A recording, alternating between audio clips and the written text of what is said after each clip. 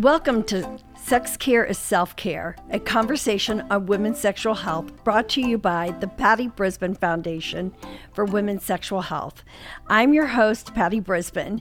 Today, Dr. Vaccaro, a member of our PBF Medical Advisory Board, is with us to talk about this very serious problem, female genital mutilation.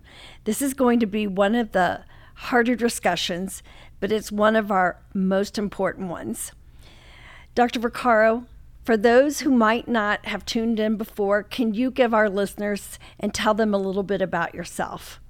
Yes, thanks, Patty. My name is Dr. Christine Vaccaro, and I'm fellowship trained and double board certified in female pelvic medicine and reconstructive surgery, as well as obstetrics and gynecology. I'm also the fellowship director for female pelvic medicine and reconstructive surgery and an associate professor of obstetrics and gynecology in Bethesda, Maryland. Thank you so much. Well, let's start off with what is female genital mutilation and why is this an important topic today?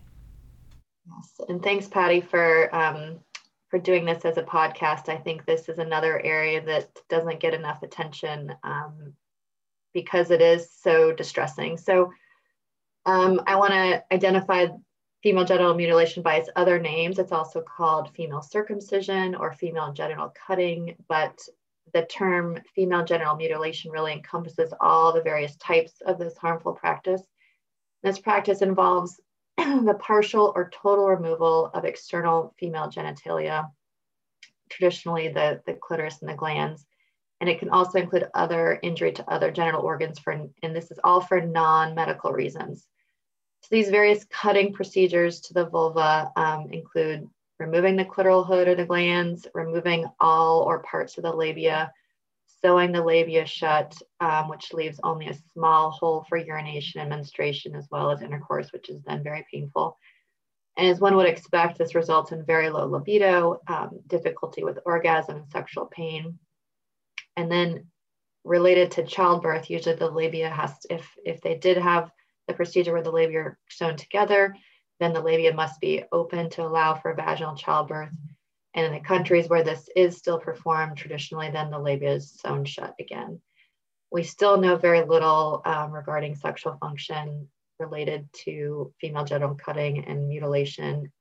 And we still don't know that much about how reversal influences or affects sexual function, though we do have some data that I'll review later. But the bottom line is this has no health benefit, and it can cause serious health implications, including severe bleeding, which can actually lead to death, problems urinating. Sometimes the areas that were cut form these large cysts. They can get infections. There's lots of complications seen during childbirth, and there's increased risk of newborn death. So female genital mutilation is basically, it is a violation of human rights.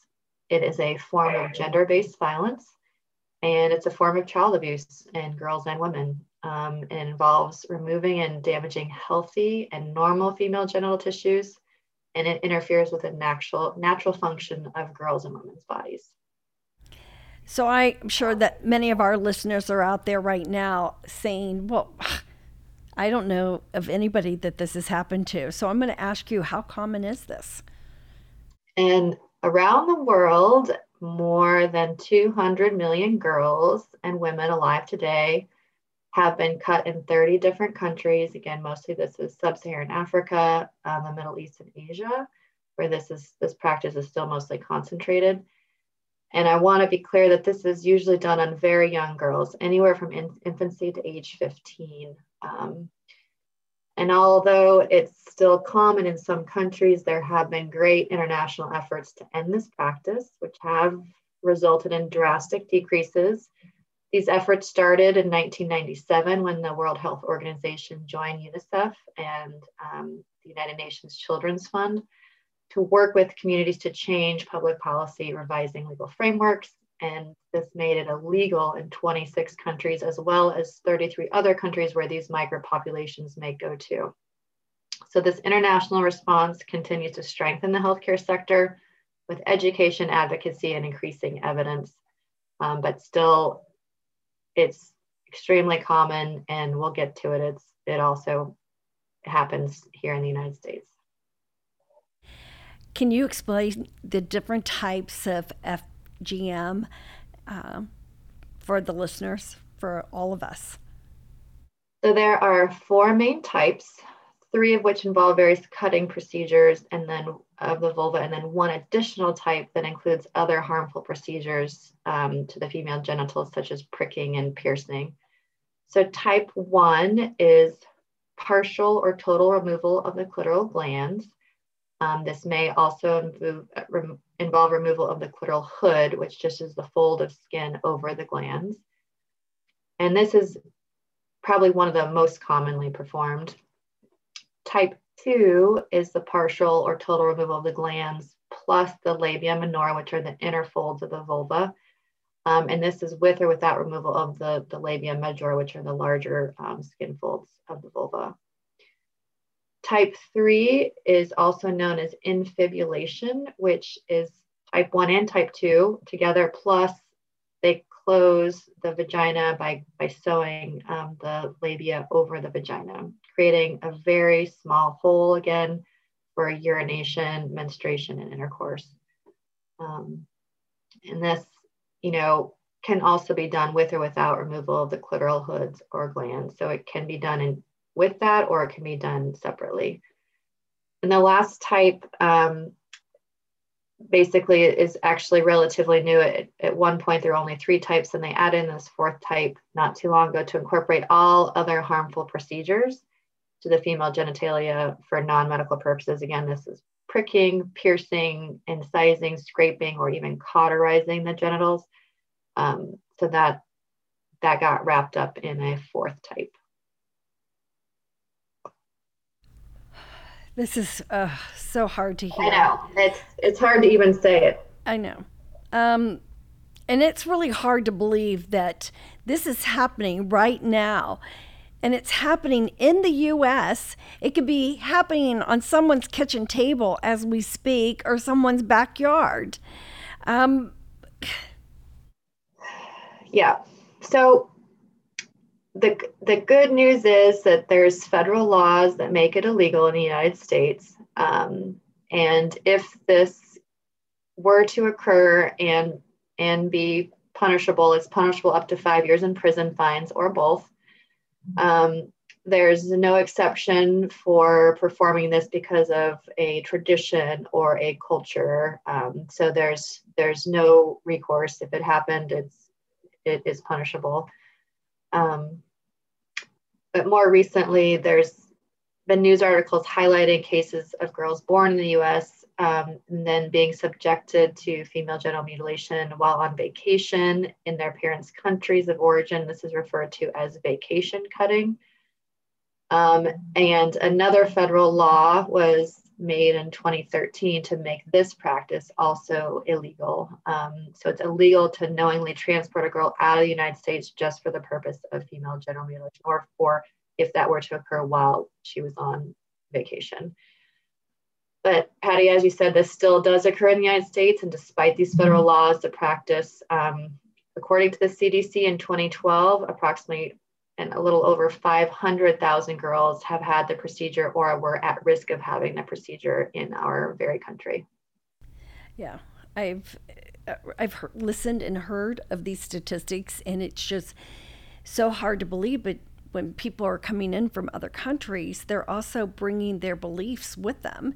And grandma has had it, mother has had it, and so therefore it becomes like a religious or belief. And this is just hard to hear. And I'm so glad that we've taken on this focus, because no one, no matter if it's just U.S., but around the world, this should not be happening. There's a tough balance here for some. And how do you balance this religious and cultural considerations versus the effects on the FGM? Yeah, I think This is really difficult to negotiate because there's so many emotions involved with the families and the culture and the tradition. But just to take the be the devil's advocate, so to speak, being on their side, these young women, this is a cultural norm. It's a rite of passage, and it is socially unacceptable to not have the procedure, meaning they would dishonor their family. They may not be able to marry. They will be rejected by society. And so these strong motivators allow this practice to be continued, unquestionably, universally still continued. And these practices are motivated by local beliefs about what's considered acceptable sexual behavior, ensuring premarital virginity, ensuring marital fidelity, because it really hurts to have sex, especially with the type 3. And then this propagation of the notion that girls are clean and beautiful after removal of their unclean body parts. Several years ago, I saw a documentary at a conference about women from these areas where it's practiced, and surveying them, they thought, the American vulva and vagina was very ugly because it was very open, and they were taught to believe that, having a very small opening was more clean and beautiful. Again, it's just, programmatic thinking that they're taught these things.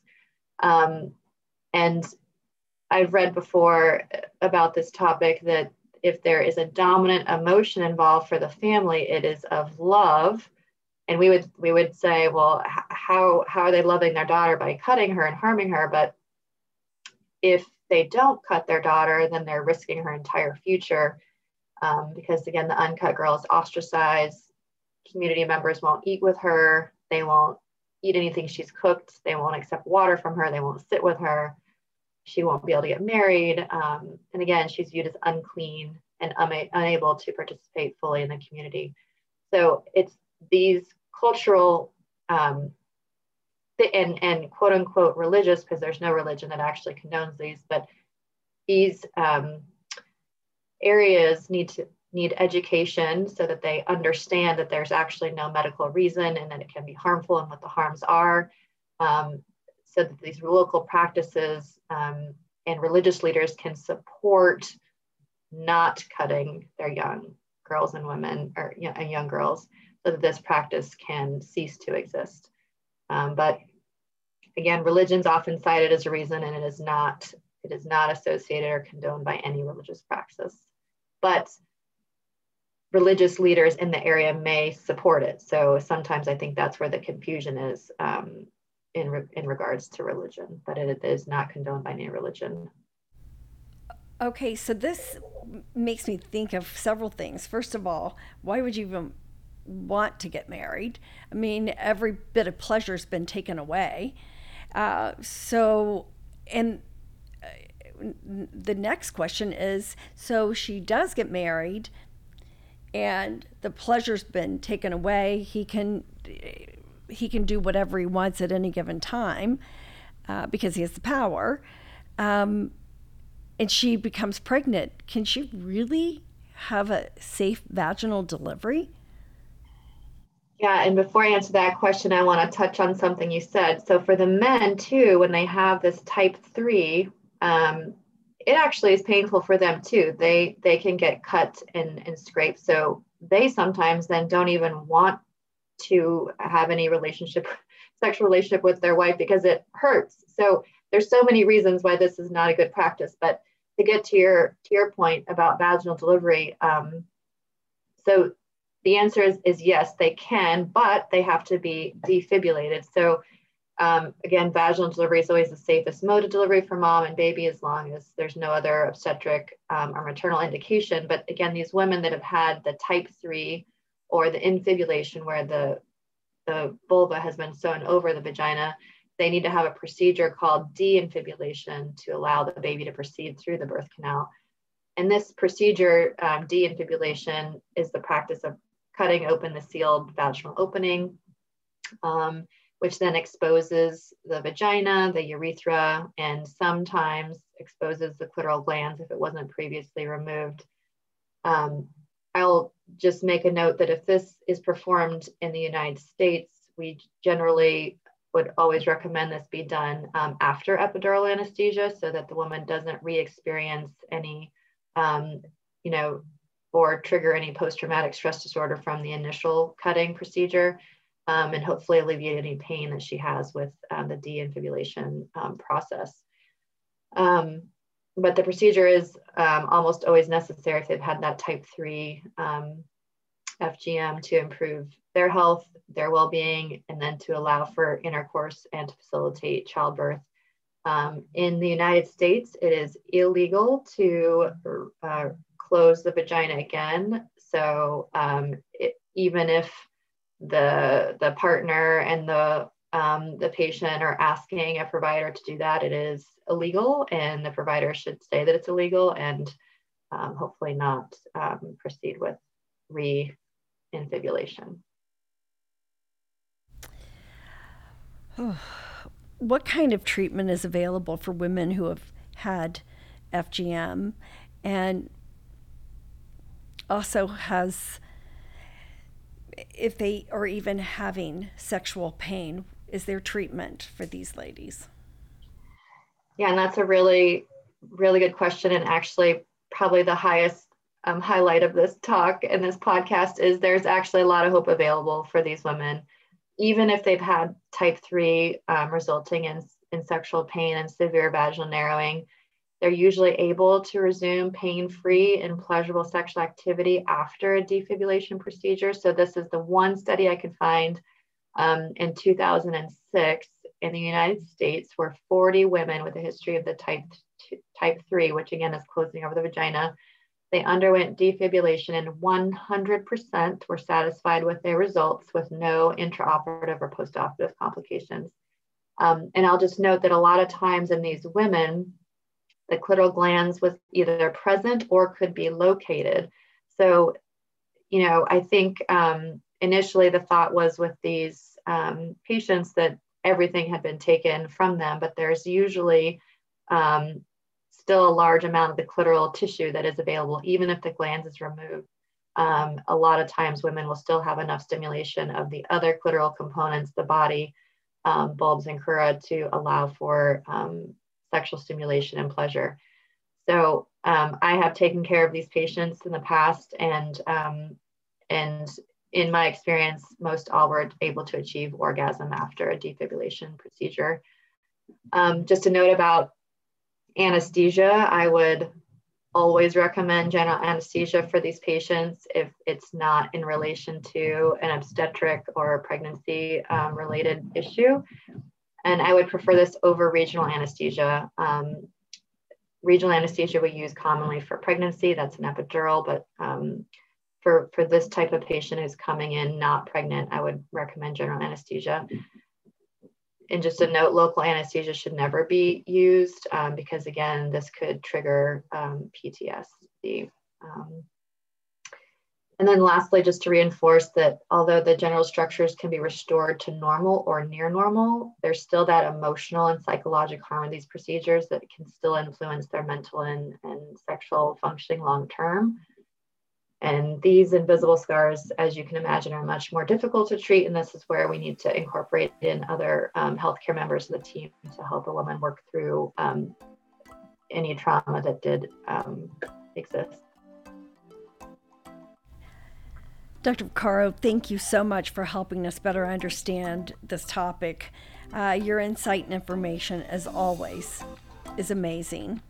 For more information on the Patty Brisbane Foundation for Women's Sexual Health and our 6 focuses, visit the pattybrisbanefoundation.org. Remember, sex care is self-care and sexual health matters.